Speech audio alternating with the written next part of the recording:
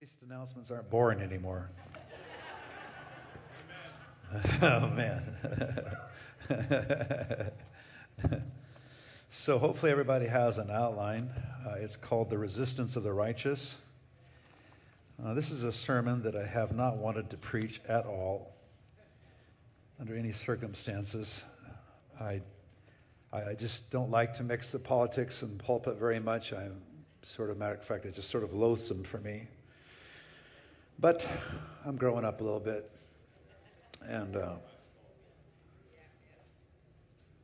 so I'm just kind of speaking with fear and trembling here because I just think that there's a lot of things that people aren't paying attention to with regard to their walk with the Lord that could solve a lot of problems.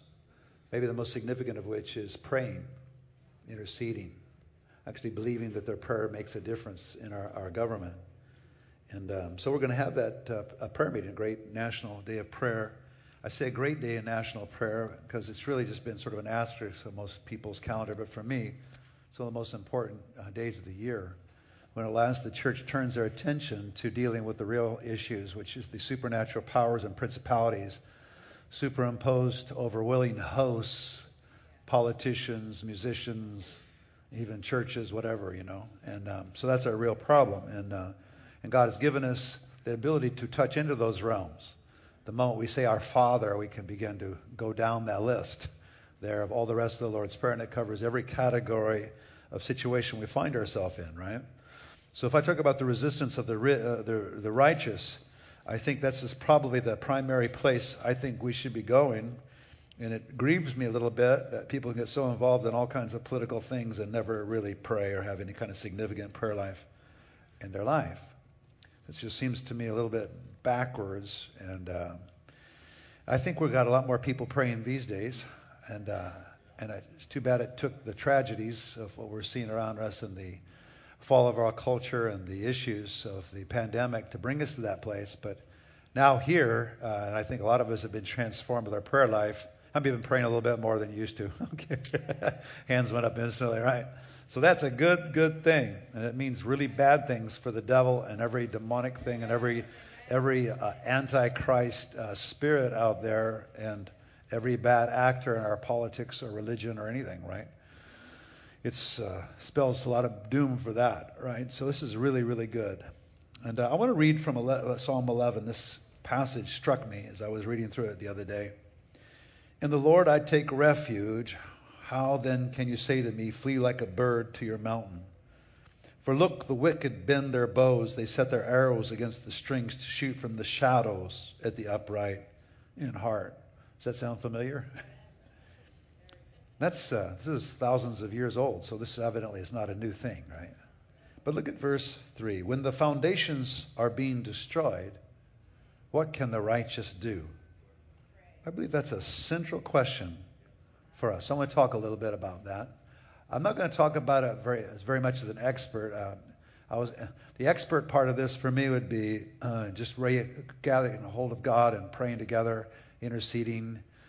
When a national day of prayer, for example, comes up, we just don't go, oh, well, that would be nice. Maybe I'll come, maybe I won't. But we see an opportunity to pray, intercede on a collective basis. We take it serious because we know that God changes things. When a husband and wife are believers and Christians and they live and go to the church and stuff but never pray together, I just think that's something the righteous could do that might be very, very effective. And even in their own relationship, trying to make sure that they get along so that their children will do well, right? And other really important things, right? So right now we have an attack on our foundations. And the grievous thing about it is that it's not just an attack on values, it's an attack on our very government, it's an attack on our very households, our families. And the government thing is serious because what governments of the world are supposed to do is protect people. They're supposed to be representatives of righteousness and represent the Lord. Our own government was formed because the governments in Europe stopped doing that. And so a new, more perfect union was formed.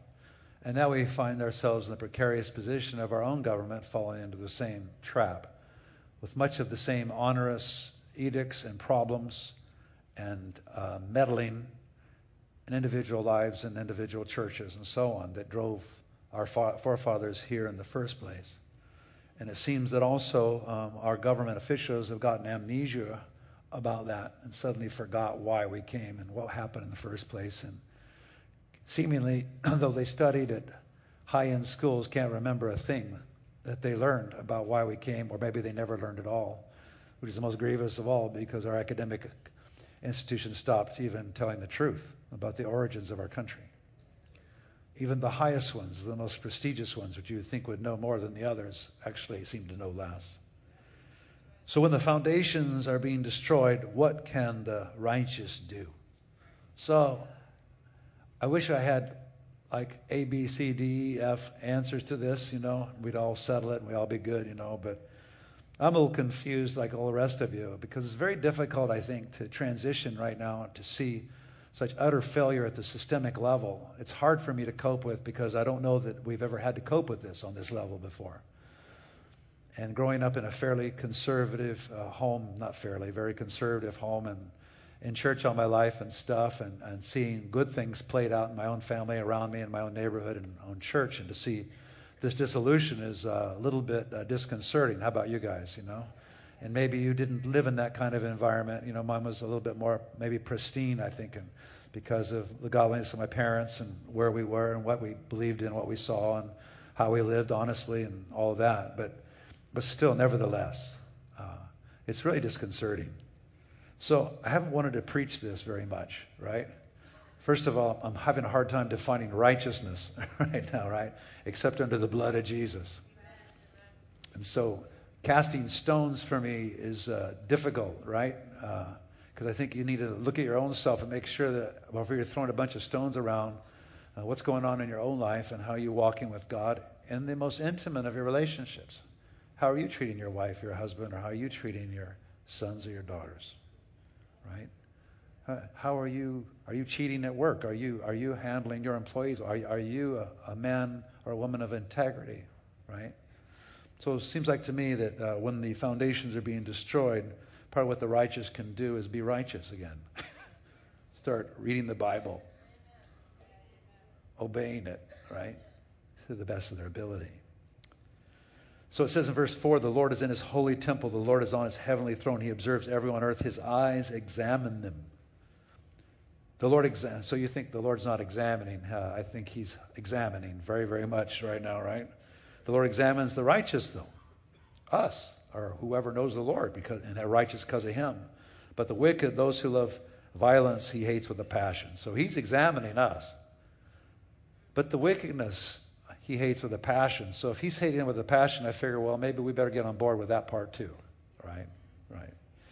As long as he can adequately define what the real wicked are. Right? Not people who have a different personality than you. Maybe not people who necessarily are wholly different politically. I mean, there's lots of range there, right? There's lots of range. I know people that are a party that are different than mine, right? And they're very righteous, godly people and good people. And they're scratching their head like this, like I am, right? On the wicked he will rain fiery coals and burning sulfur. A scorching wind will be their lot. So everything that's wicked, that's their lot. That's where they're going. So I think we could even show some compassion for them, because if they don't change, that's what's going to happen. Because the Lord does not love violence. He does not like wickedness. For the Lord is righteous, and what he loves is justice, and the upright will see his face. So that's what I want. I'm voting for seeing his face. How about you guys? So if I see his face and I can see the truth, and also I can see healing and hope for me too, right? In the midst of my own sorrows and pains. He loves justice.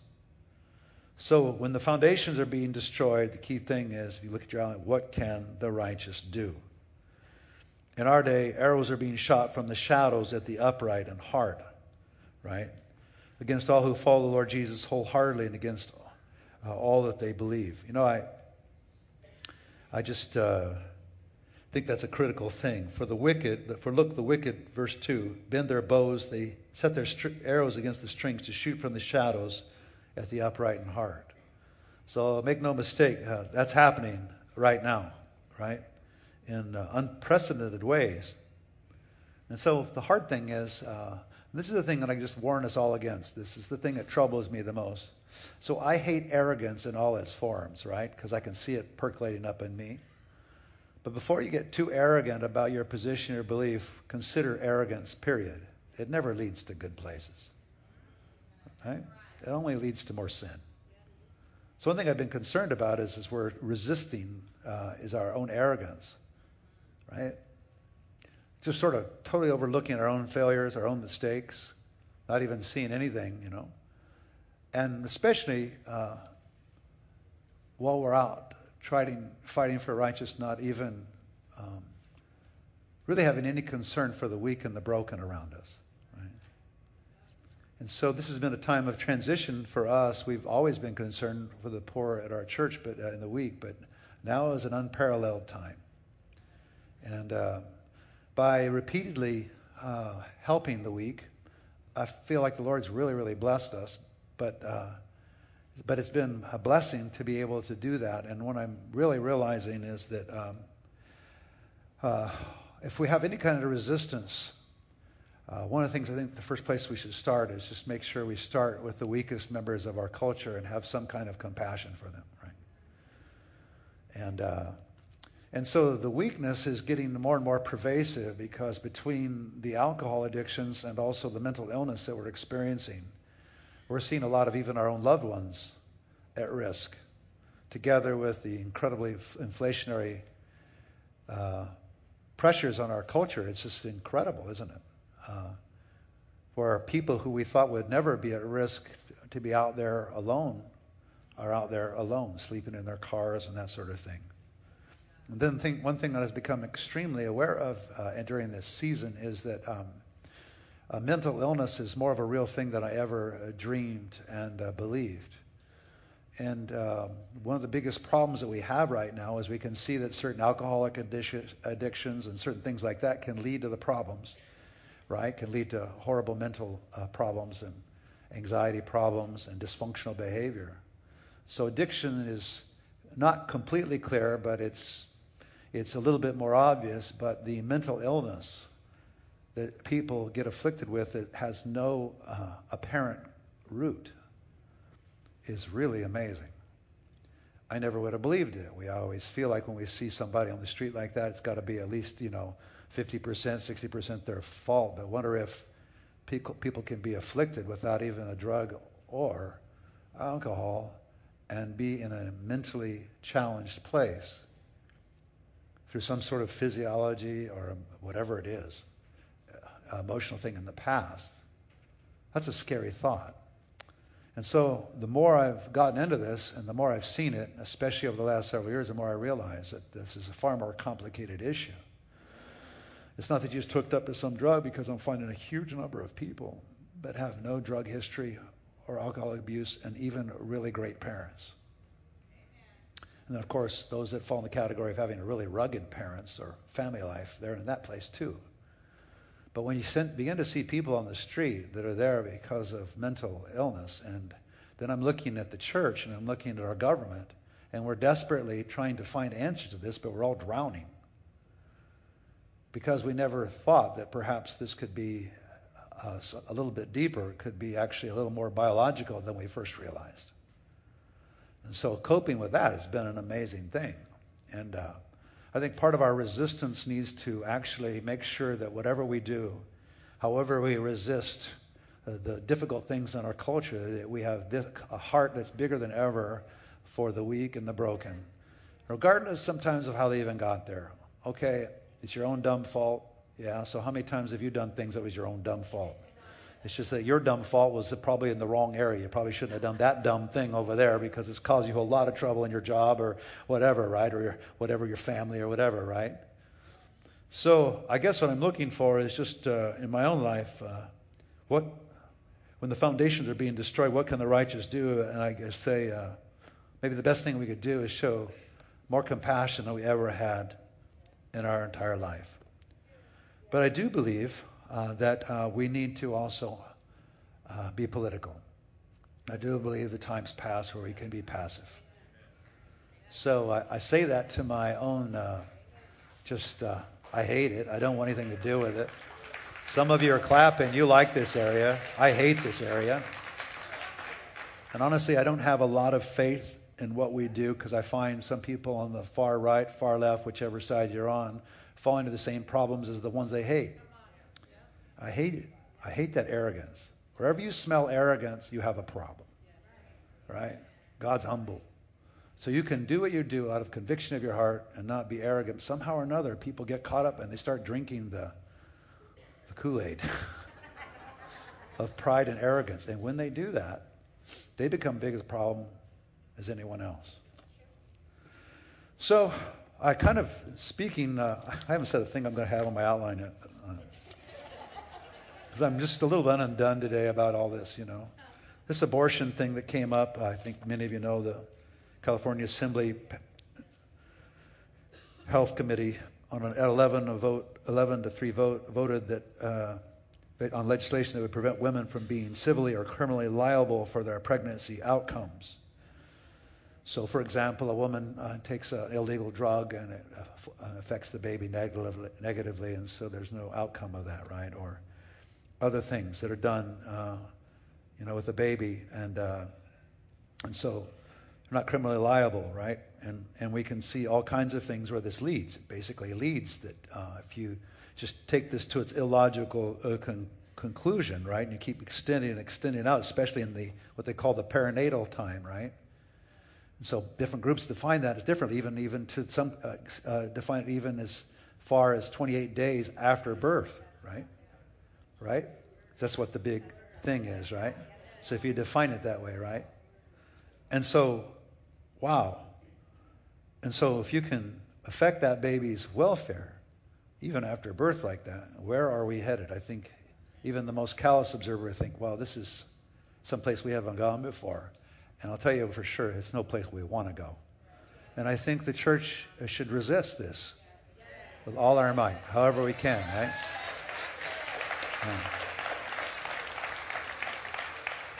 So, okay. But I still don't feel easy about it. I feel uneasy about it. Maybe that's a good thing to do. Just make sure that whatever we do and how we approach this, we have to do it as much as we can with, a place of humility. But when a mother, a boyfriend, a babysitter can hurt or beat or shake a baby to death, and no one investigates because it's a perinatal death, then you have a problem. Right? So that's what's kind of written into this, right? Okay, so this is a big, big issue, right? And so when the foundations are being destroyed, what can the righteous do? In our day, arrows, as on your outline, are being shot from the shadows at the upright in heart against those who follow the Lord Jesus wholeheartedly and against all that they believe. And I don't have to go any farther than our school system, right? I can't believe I've done it. Thank God I did. I can't believe it in the sense of that, like if I would sat down and thought about it a year ago, hey, why don't you start a school? I would have looked at myself and said, you're out of your mind. Don't tell me that idea again. I already did that once, and that was a really fun time, and my kids were involved. We did a great job. It was great, but I don't ever want to do this again. But if you see what's being taught and the attitudes and the teachers' unions and all the rest, how can we not have school? How can we not do it, right? It's impossible. So, by God's grace, Amy, Matt, we'll get through to 9th and 10th grade next year and the year after, all the way through high school. So that's how serious we're taking it. So when arrows are being shot right at the upright in heart, that's what you can do, right? And it's important. When the foundations are being destroyed, what can the righteous do? Well, we should go back to our foundations and make sure we have a generation of kids that are taught well with the truth, right? Both sides of the truth. Looking at it, the truth, but from God's word, and then also just practically, and also what other people believe, right? It's so important in this time. And so we've gone to a great deal of time and effort to do this, and construction, by the way, which you haven't seen completely. You saw this redone, you saw the other side redone, but you haven't seen what's about to happen over there and over there, because we're busy beavers. We're building within this environment, which is almost impossible, which is incredibly expensive, and it's an insane environment to try to build in, but we're doing it. Part of it is to pave the way for a wonderful extension of our school. We're going to extend it so far that you can actually get a college credit for taking stuff in our school, and it's just been amazing. So if you're a really industrious little beaver, you could, and you like school that much, you could test out of a full year of school or avoid a whole full year of college just by staying in our high school and taking it from on our campus. You don't have to go. We couldn't even do it at Saddleback, where you can take classes as a high school student. We couldn't even do it there because it's so corrupt. So by God's grace, I say by God's grace, with Grace University, interestingly enough, we've made it so that kids can actually get education, with the classes it's possible right now as a high school, and get college credit before they even enter a college. And if you're really industrious and you really work hard and you got to be pretty smart, I suppose you get 2 years done. You could actually start as a junior or a sophomore in college, right? And move ahead. All without having to go to a college as an 8th or 9th grader, and be, exposed to stuff at an age that maybe you're not ready for, right? And so in our day, we're going through all this. I'm not saying a thing I intended to say here. All right, I'm trying. All right. So let's try to go to point B. When arrows are being shot at the righteous, the enemy is also shooting at everyone because he's the thief. And the thief only comes to steal, kill, and destroy. John 10:10. God wants us Christians to unashamedly offer new life to the world in the form of truth, benevolence, and real power to overcome wickedness. Okay. I thought I'd never do this. Non-pharmaceutical measures for pandemic influenza in non-healthcare settings, personal protective and environmental measures. Where do you think this article came from? The CDC. Off their website. I used to be in med school. So I did a lot of book learning, but realized I didn't belong there, and I became a pastor instead. But for the years I was there, right, and then pre-med before that, I got pretty good at reading stuff, right? So anybody can read this. This is off the CDC's website, May 2020. Disposable medical masks, also known as surgical masks, are loose-fitting devices that were designed to be worn by medical personnel to protect accidental contamination of patient wounds and to protect the wearer against splashes or sprays of bodily fluids. There's limited evidence for their effectiveness in preventing influenza virus transmission, either when worn by the infected person for source control or when worn by uninfected persons to reduce exposure. Our systemic review found no significant effect of face masks on transmission of laboratory-confirmed influenza. So somebody's not telling the truth. So what the heck's going on? So I've known this since the beginning. That's why when we did church, I wasn't really that, I read this. This is from 2020 by May, right? So this is a couple of years ago. And in this discussion, we did not find evidence to support a protective effect of personal protective measures or environmental measures in reducing influenza transmission. Although these measures have mechanistic support based on our knowledge of how influenza is transmitted from person to person, randomized trials of hand hygiene and face masks have not demonstrated protection against laboratory-confirmed influenza. We did not find that surgical-type face masks are effective in reducing laboratory-confirmed influenza transmission, either when worn by infected persons or by persons in the general community to reduce their susceptibility. However, as with hand hygiene, face masks might be able to reduce the transmission of other infections and therefore have value in influenza pandemic when healthcare resources are stretched. And it goes on and on. Okay. So this is from the CDC. This is your friendly CDC, whose name is being reverently and wholly invoked around every turn. We're going to follow the CDC. Well, wow. Okay. I would love to follow the CDC. I just want them to tell the truth. Be honest. So once you lie to me one time, what am I going to do? How am I going to respond to that? It's very difficult. So again, we go back. When the foundations are being destroyed, what can the righteous do? That's our primarily concern right now.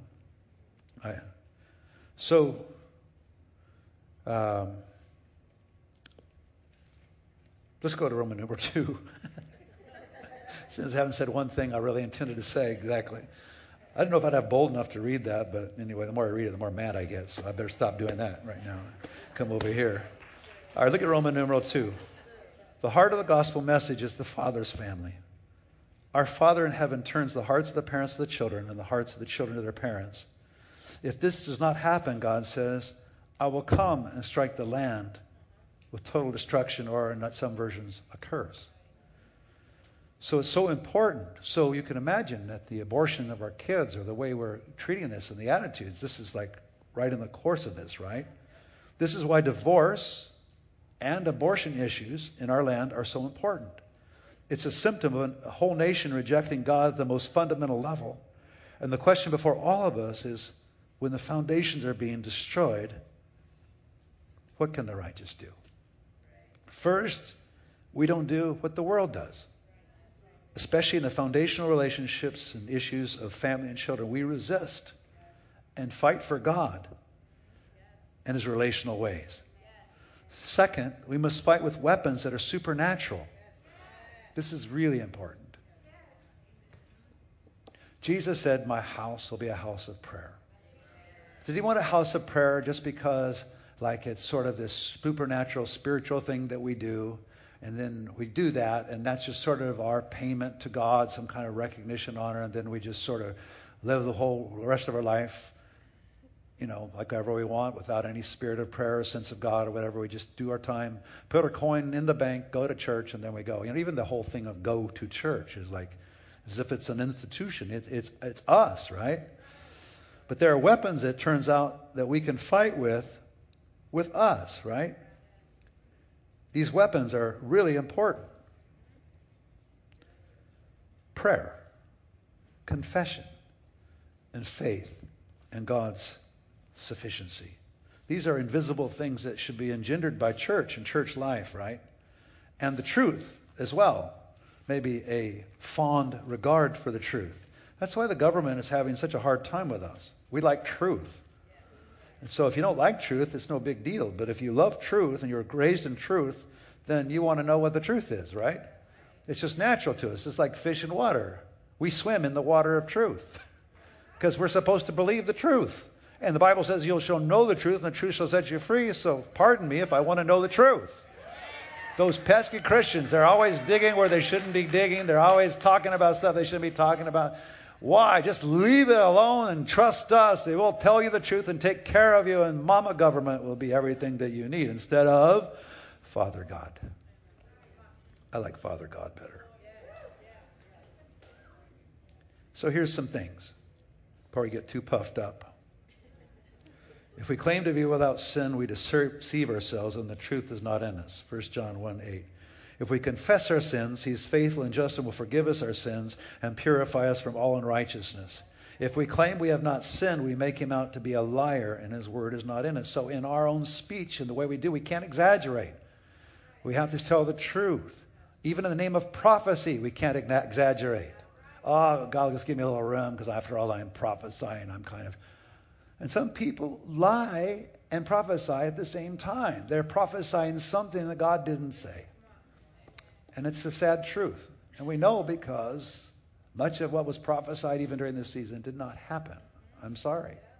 Okay, so we got to go back. Does that mean prophecy is bad? No, it's better than ever. We just got to make sure that we're committed to really trying to listen to God. And if we miss it, then we just say, I did it. I screwed up. And then we pat the God on the back and say, okay, good try. Okay, we're just going to keep praying until we find what God wants, right? And maybe God will give you another word and be a little more accurate next time, right? We can do that. There's no experts in here. There's no geniuses in here. Especially now, I'll tell you, I left my genius badge a long time ago. I just half the time during this time, man, I'm just floating along trying to figure out how to go, right?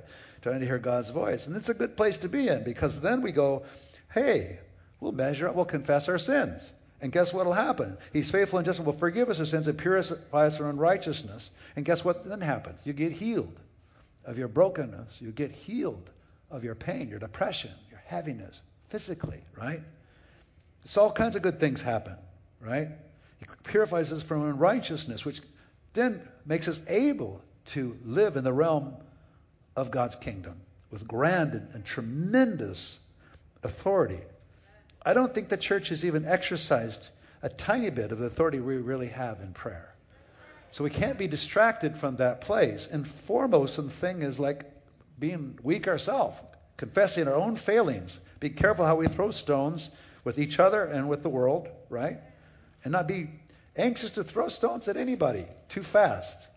Try to slow down a little bit on that part, realizing your own problem, because actually the thing is, God has this. We just have to make sure we're tightly connected to Him. Then we'll take our bazooka of prayer and direct it wherever it needs to go, and we'll eliminate people from office. We'll cause things to stir up. We'll cause explosions to happen across the atmosphere. And, well, the most significant things we're going to have is this National Day of Prayer. If we ever had a National Day of Prayer, I would think it would be now, right?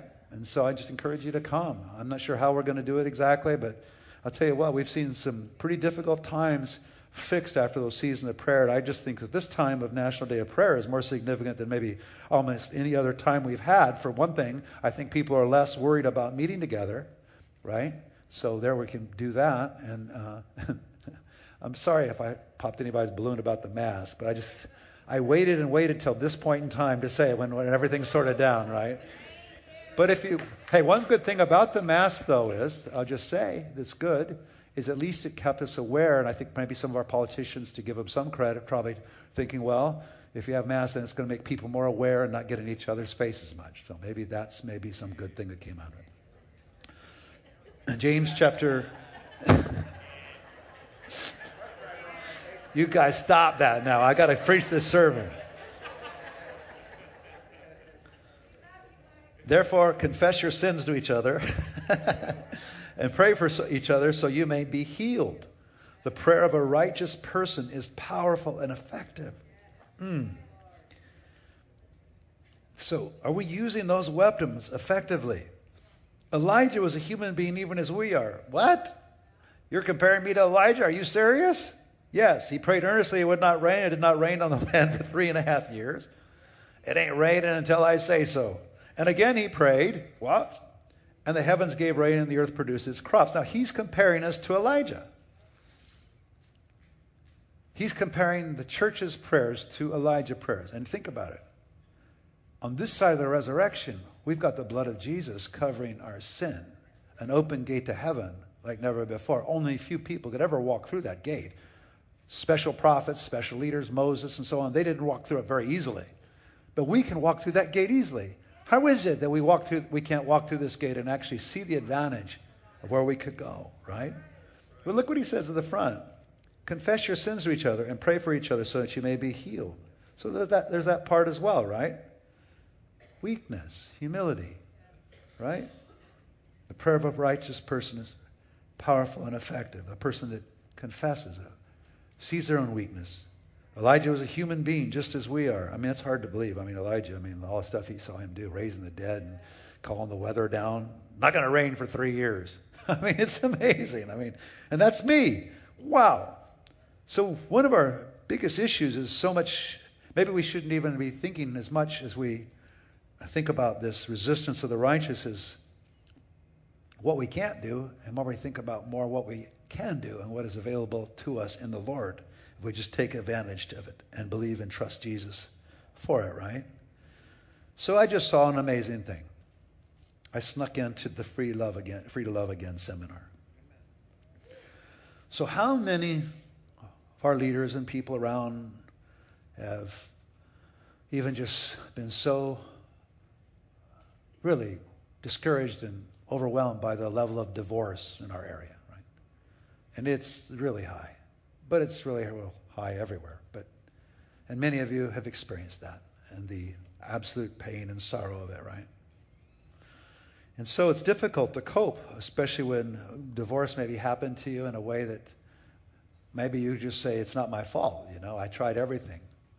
And so maybe that's true, maybe not. I don't know. But when you're honest, I think almost everyone can say, well, there was places where I could have at least done better, right?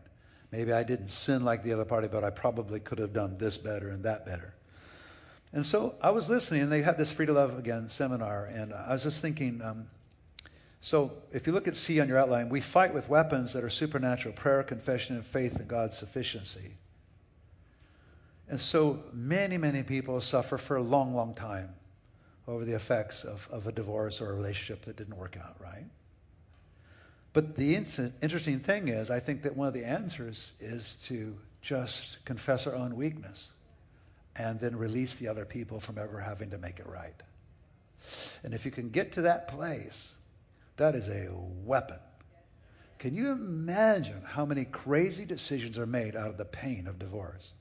A remarriage you shouldn't have done, maybe the way you treated your kids, the decisions you had to make, this kid or not kid, their kids, your kids, everybody, where you moved all the whole thing of the effect of your life. And so I'm listening to the humility of what was going on in the Free Love seminar. I just poked my head in, sat in the back, and I was just listening to them. And I was just so amazed and overwhelmed. I thought, this looks so humble. This looks so sad. But this is so powerful. This is atomic weaponry being released against the very things that war against our heart. Coming clean, coming honest. Saying, I can see the things you did, but I also can see the things that I did. I am now formally owning the things that I did, and I can't do anything about the things that you did. You're going to have to deal with that, other than I forgive you and I let you off the hook. Now I'm going to live under the grace of God and live my life out. Okay, so that's easier said in a sentence than walked out, right? Because you could say it in a meeting where everybody's all hyped up and ready, excited, although I didn't see a whole lot of hype in your meeting. Right? Because it's the atmosphere it should have been. If I'd have sang a lot of hype, I'd have gone, like, I'm super duper now. I was like, whoa, man, and people come. And the good thing about the gathering that we did was it just people got in contact with their weakness and really how far they needed to go, realizing they hadn't quite forgiven and gotten totally free to love again yet. But they're working on it. And that's a really good thing. And maybe time and faith walk all that out, right? And so that's a powerful weapon. Oh, how humble it is.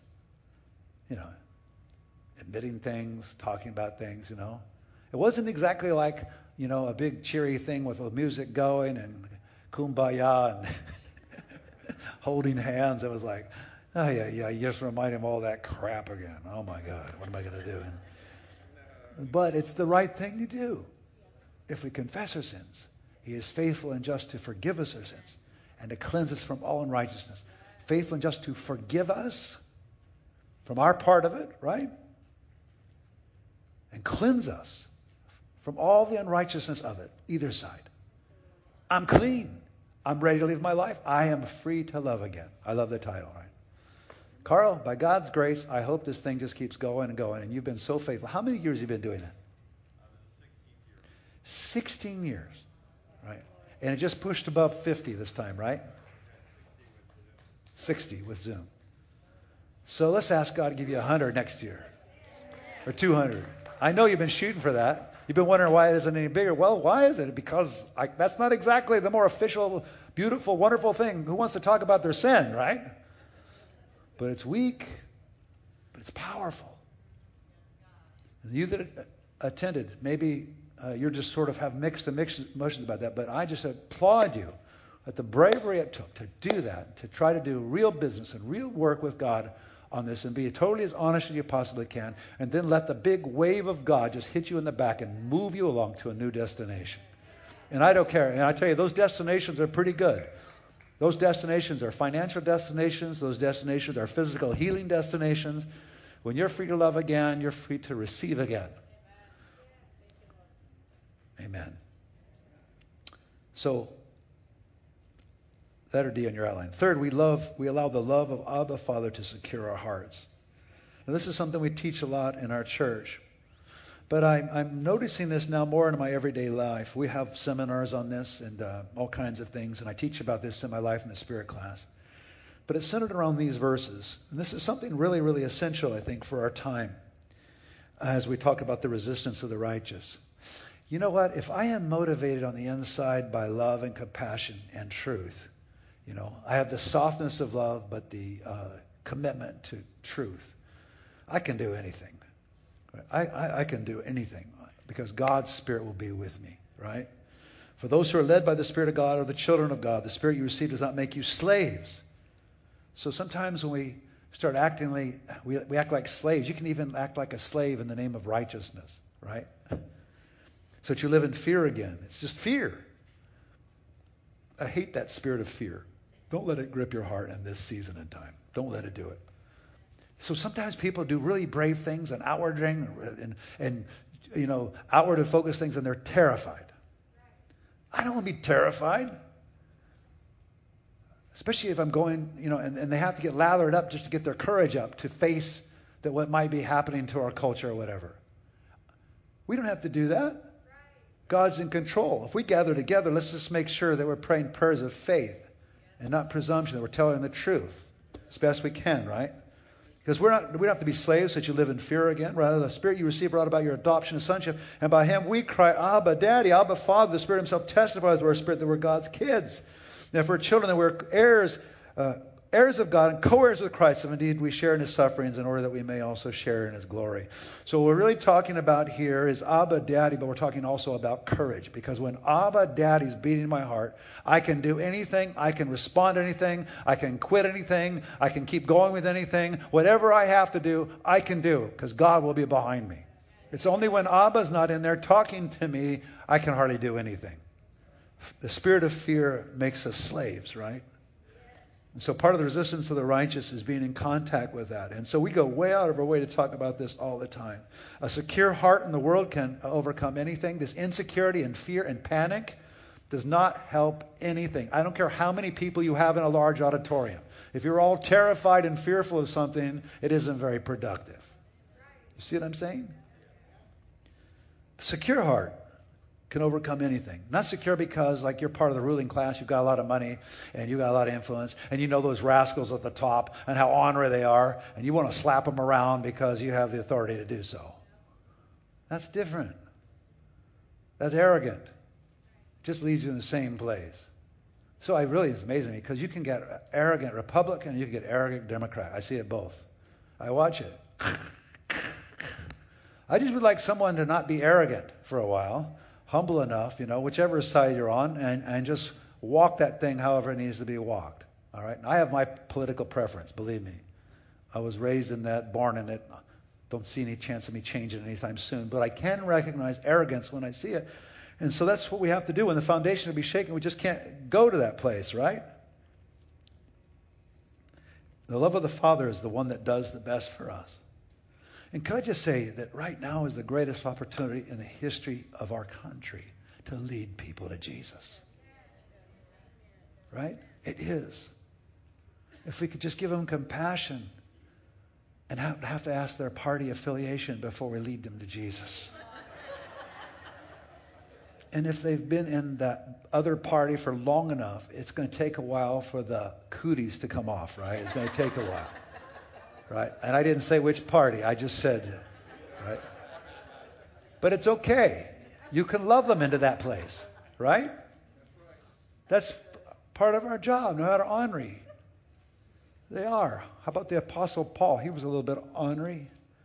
God whacked him, and look what happened. I wonder how many other zealous Pauls are out there.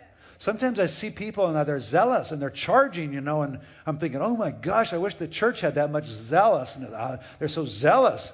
It's like, and that's the scary thing about our time is it's almost like they're bowing down to a religion, I think, man, I recognize religion, but you're just bowing down to the wrong person. But I admire your zeal. At least you believe in something. You have conviction about something, right? But the thing is, I think that this security in our heart is really important. It makes us Like the salt and light company that we are, Matthew 5. We're the salt of the earth, we're the light of the world.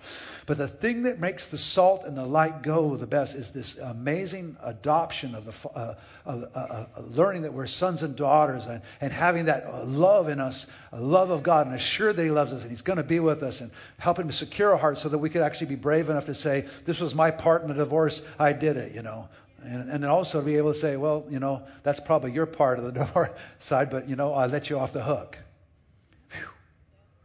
That's a lot. And how many other things like that? I just got into the family area because we just had our thing. But I was just thinking about what a weapon it is. We fight with weapons that the world doesn't have. And it's so important that we use them. On the National Day of Prayer, how many of you ever just gathered and prayed for your nation with other people? That, if there ever was a time we did it, it would probably be now. It was a good time. Right? And it's just part of our responsibility and duty, but also our privilege. We get to go to the Most High God and say, Father, things are a mess. We're part of it. Here's our part. Now, this is the other part. This is things you got to take care of that we don't even know about. There are things that are being done secret we don't even know about. We thought we knew about it because we had Fox News, but lo and behold, they didn't even know how bad it is. Right? Or whatever, right? So this security in the heart has really got me. And of course, we've talked about this a lot. I talked about my life in the Spirit class, and we'll be taking another round at the Father, I think maybe near Father's Day. And in my life in the Spirit class, I'm just right at that space where we're talking about these things, about how God does this, how He adopts you on the inside. You cry. It's an animal shriek. Abba, Daddy. The ability to feel it. The Spirit testifying with your spirit that you're God's children. So it's a good feeling. It's very powerful. It undoes a lot of things. It's so much powerful. I've never had anything like the love of the Father do anything to me like that. It's done me from the inside out in every way you could possibly imagine. I've had power. I've fell into the power of the Spirit. I've seen amazing things happen when I pray, but I've never seen anything quite like when the love of God comes a roost in my heart and melts me right down on the floor. Right? And that's what He can do. Right? So the thing is, what I'm learning is this hour, I'm learning to get the Father's eyes in the current crisis we're in. Especially for the homeless and other people that I see there. I'm finding myself changing because I see the need, but I'm also getting the resource of heaven to fill the need. I was in the restaurant the other day, and I've been in this one restaurant I really like, and so in the corner, there's always a homeless person in the corner there. And I can tell that she's not doing well. I think she's mentally ill, and she's not just homeless. And she's talking to herself, and she's there for hours on end, just in that one little place. And every time I go there she is. And I just looked at her, and I make sure that when I go in a place like that these days, I just make sure I make contact with her. I said, hello, how are you? And just treated her as a normal person. Nice to see you today. You doing okay? Okay, and that's it. It wasn't anything profound. I wasn't trying to get her healed or help her. But one of the hardest things for the homeless is being ignored and maybe feel like they're not a person anymore. And I just think that that's not right. The Father's eyes will help you to do better, right? To see more. And you don't have to ask, oh man, I wonder why they're this way or their failure or that failure. I don't know. Sometimes it's not a failure at all. Sometimes it's a mental illness. Sometimes it's other things. Well, sometimes it was abuse by a parent. Whatever, it doesn't even matter. So I found myself going, and I just started feeling this compassion for this gal. And I went to the store manager, and I could tell he had at times been a little uncomfortable with this whole thing because she's like in the corner, right? She's got like a whole couple of tables there and everything, and it's a kind of small place, right? And I just went up to her and I said, thank you so much for making room for that lady. This is probably the only place she has to go that she feels safe during the day. Thank you for doing that. A good job. And he thought I was going to say, when I brought up the homeless, he thought I was going to say, and so he started going, well, we've been trying to, I said, no, you're doing a great job. Thank you. I admire you. I'll come to this place because you're doing that. I just think that's an amazing thing. And he looked at me and he goes, shocked. He goes, really? I said, yeah, good job. That's what we should do. Okay. So the thing is, when the Father's eyes come, you see people differently. Now, there's a difference between I ought to see people differently and I do see people differently. So that's why we talk about the Father's love. There is something in God that will help you to see people. Sometimes we get it from our brokenness, from our own pain. That's a good way to get it. I mean, that's the way most people do. But you can even get it by just letting God minister to you. The Holy Spirit will just come on you and appreciate a weakness and a compassion in you. So part of the Holy Spirit infilling is not only speaking in tongues, raising the dead, and casting out demons. That's the faith power part of it. But the other part of it is the love part, which is my favorite part. There's another part called the revelation part. That's why we're a revelatory church. That's why we prophesy and get words and always listening, to God. But there's this other part called compassion, which God brings and imparts to you. And the moment that happened to me, it changed my life and the trajectory of my life forever and ever and ever. I wanted to go to an Angels baseball game because I had my friend from Switzerland there, because I love baseball. And God spoke to me and said, go to this little thing, this guy's house.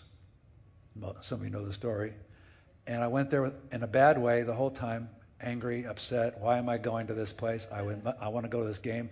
Besides, my friend from Switzerland's here, never seen a baseball game. We could have a blast. We're going to have a great time. I'm going to explain everything to him. And he looked at me like I was crazy when I told him I was going to a newcomers gathering, newcomers thing, right? And so I went there, and I sat through the meeting mostly in a bad mood, just listening. Okay, yeah, I'm a pastor. Blah, blah, blah, blah, blah, blah, blah, blah, blah, blah, blah, blah. I know you don't ever do that here, but just in case, I'm a pastor, and I was doing it to another pastor, right, sitting there. And lo and behold, the Spirit of God fell on me, and I couldn't even recognize it because it was unlike anything I'd ever experienced. It was a compassion that just seemed to fill me up from the top to the bottom and broke me, made me do weird things, falling down on the floor, crying for no apparent reason, which I don't even know if my wife ever saw me cry, period, much less for no apparent reason, but I became a big crybaby.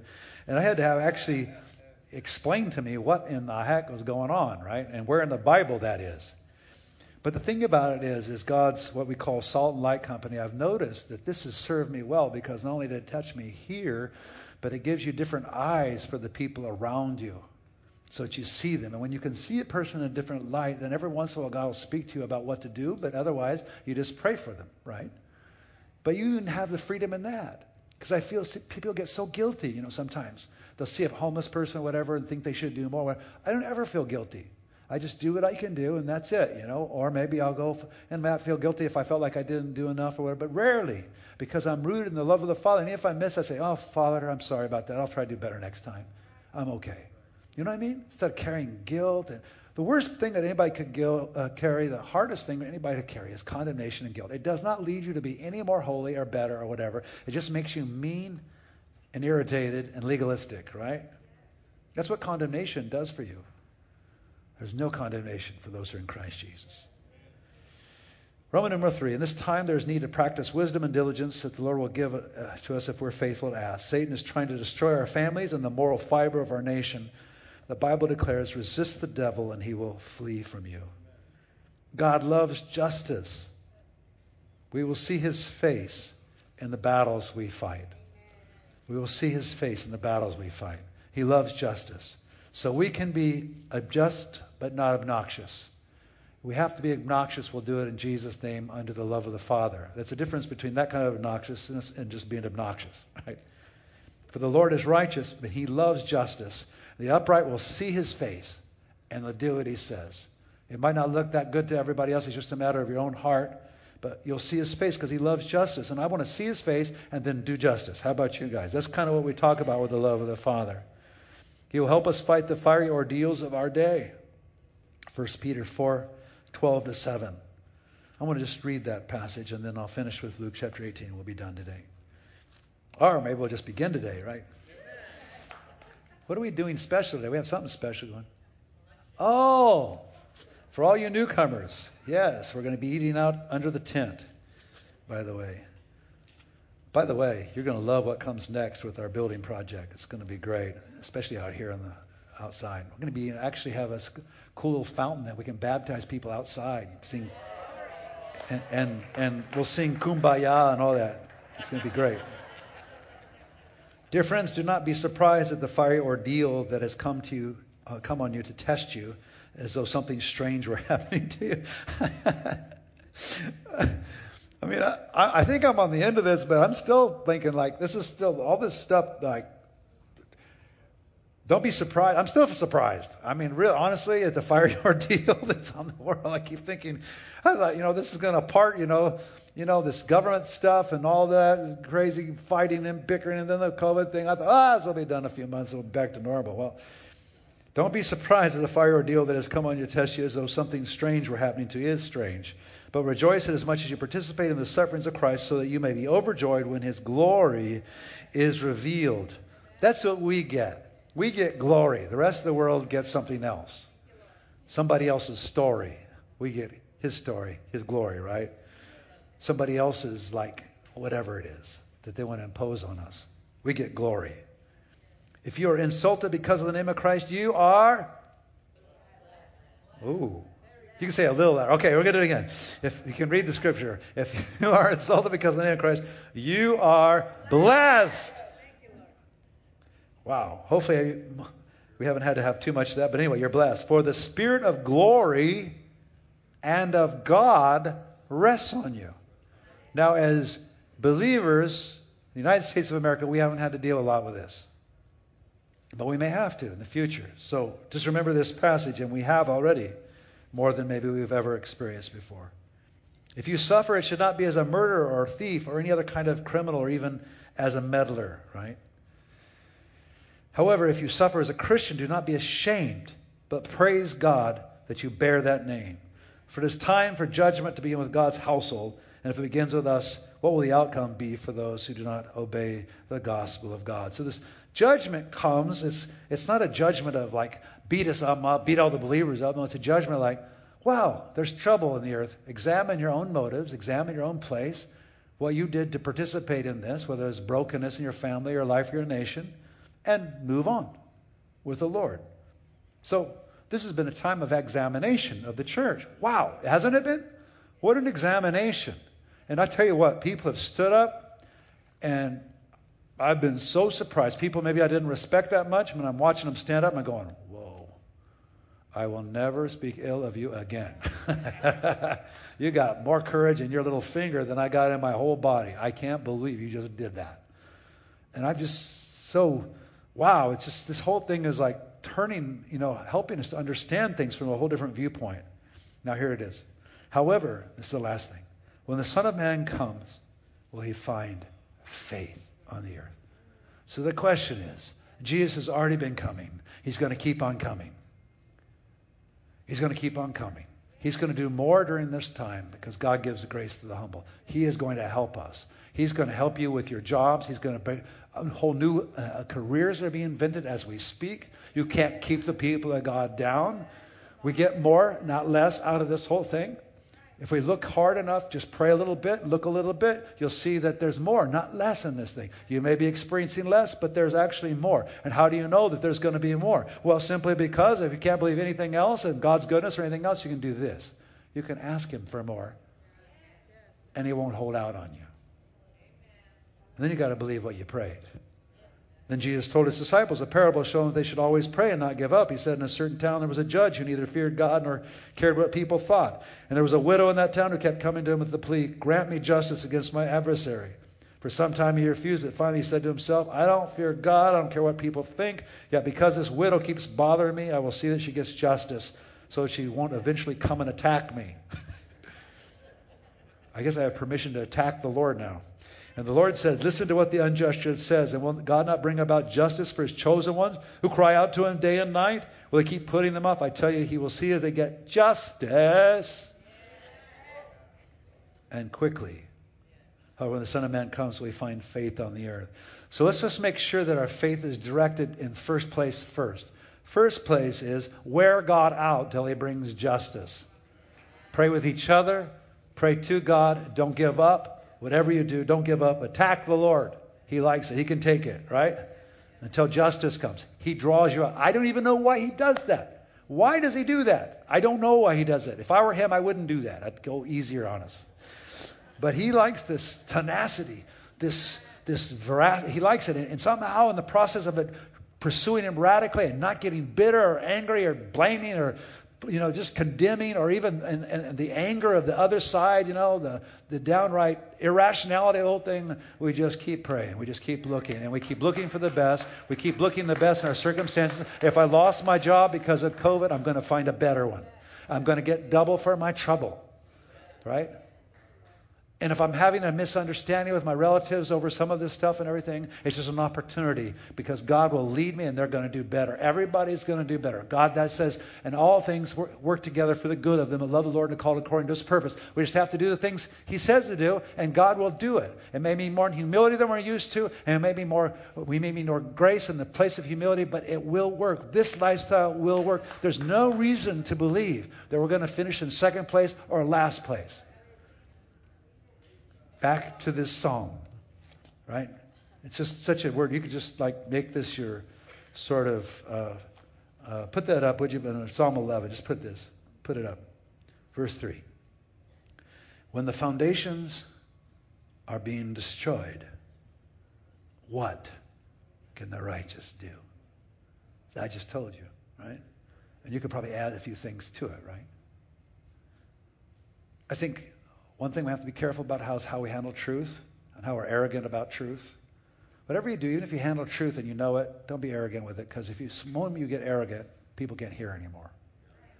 You see what I'm saying? You got to be careful with that. So we're going to have some classes, I think, probably this summer that are pretty cool about the roots of our country and all kinds of stuff like that and everything. But whatever you do, whatever new knowledge you get, and you discover how bad the other side really is, or negative, or what you discovered is even worse than you thought, whatever you do, don't go down the arrogant path. Most of them are just acting like sinners.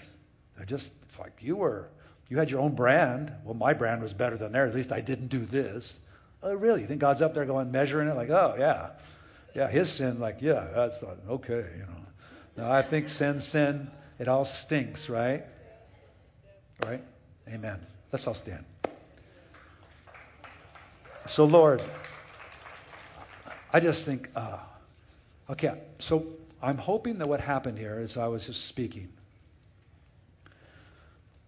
is I opened the portals of heaven for you in the place where God said, my house will be called a house of prayer.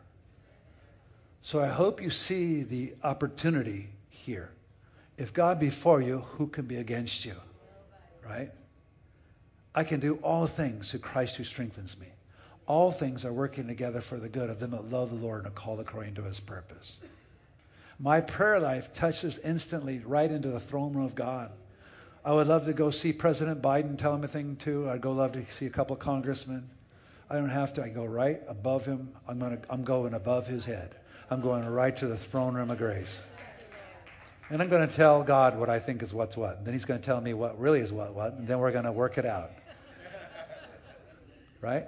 So could I just do this as we end today? I think it would be great. So I'm looking at all of you, and all of you have your various issues and things, right, that you're dealing with. Whether it's a divorce issue, a family issue, an issue with the government, a job issue, decision about whether to move or not. Maybe you're suffering physically an illness or whatever. But I just believe there's a wonderful open heaven here for anybody that would just like to pause for a moment and just ask God for something, right?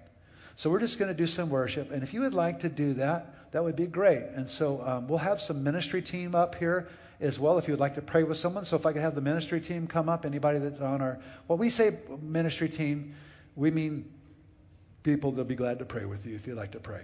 And if you want to just pray by yourself, say no thank you and just pray. But I just encourage you, just take a moment, take 5 minutes. You can do it from your seat even. You don't have to come up here if you don't want. But if you'd like to pray with sometimes it's very helpful because we found out when we pray for one another, and we get healed. We get touched in a way that we didn't know. It's one of God's instruments to use little old us to, where 2 or 3 gather together. Remember that scripture, right?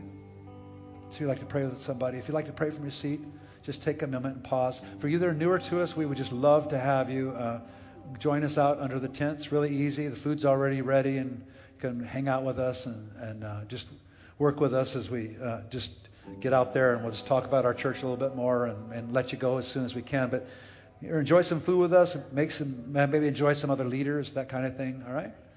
All right. So for one of you during this worship, if you'd like to pray, just take a moment of prayer. Come up here. It might be good to come up here. Sometimes it feels better to come up and pray in the front because you're not distracted. But if you want to pray from your seat, do it. And if you need to go, if you could leave quietly, that would be great too. All right? I just like to pray. I just feel like there's some things that maybe you could lift up to heaven right now. And maybe you've said it 15 times before. But it's different when you say it and you're not complaining. You're not worried. You're just saying, Father, here I am. Thank you for the place you brought me to. Now, in the name of Jesus, would you have mercy on me? All right? And if you do it with another person, I think sometimes it's even more powerful. So I just want this to be a house of prayer. For you that have to leave or are hungry and want to get an early start on the tent, that's fine too. If you could just leave as quietly as you could, or we just make this into a little house of prayer for the next 10 minutes or so, okay? Father, as we lift our prayer requests up to you, I pray you would hear from heaven. I pray today would be a special day, even. And I pray for people that have been praying over stuff for a long time. I'm thinking about lost kids. I'm thinking lost jobs. I'm thinking an illness in our body that just hasn't seemed to move. You know, today might be our day. Be it done to you according to your faith and your calling out.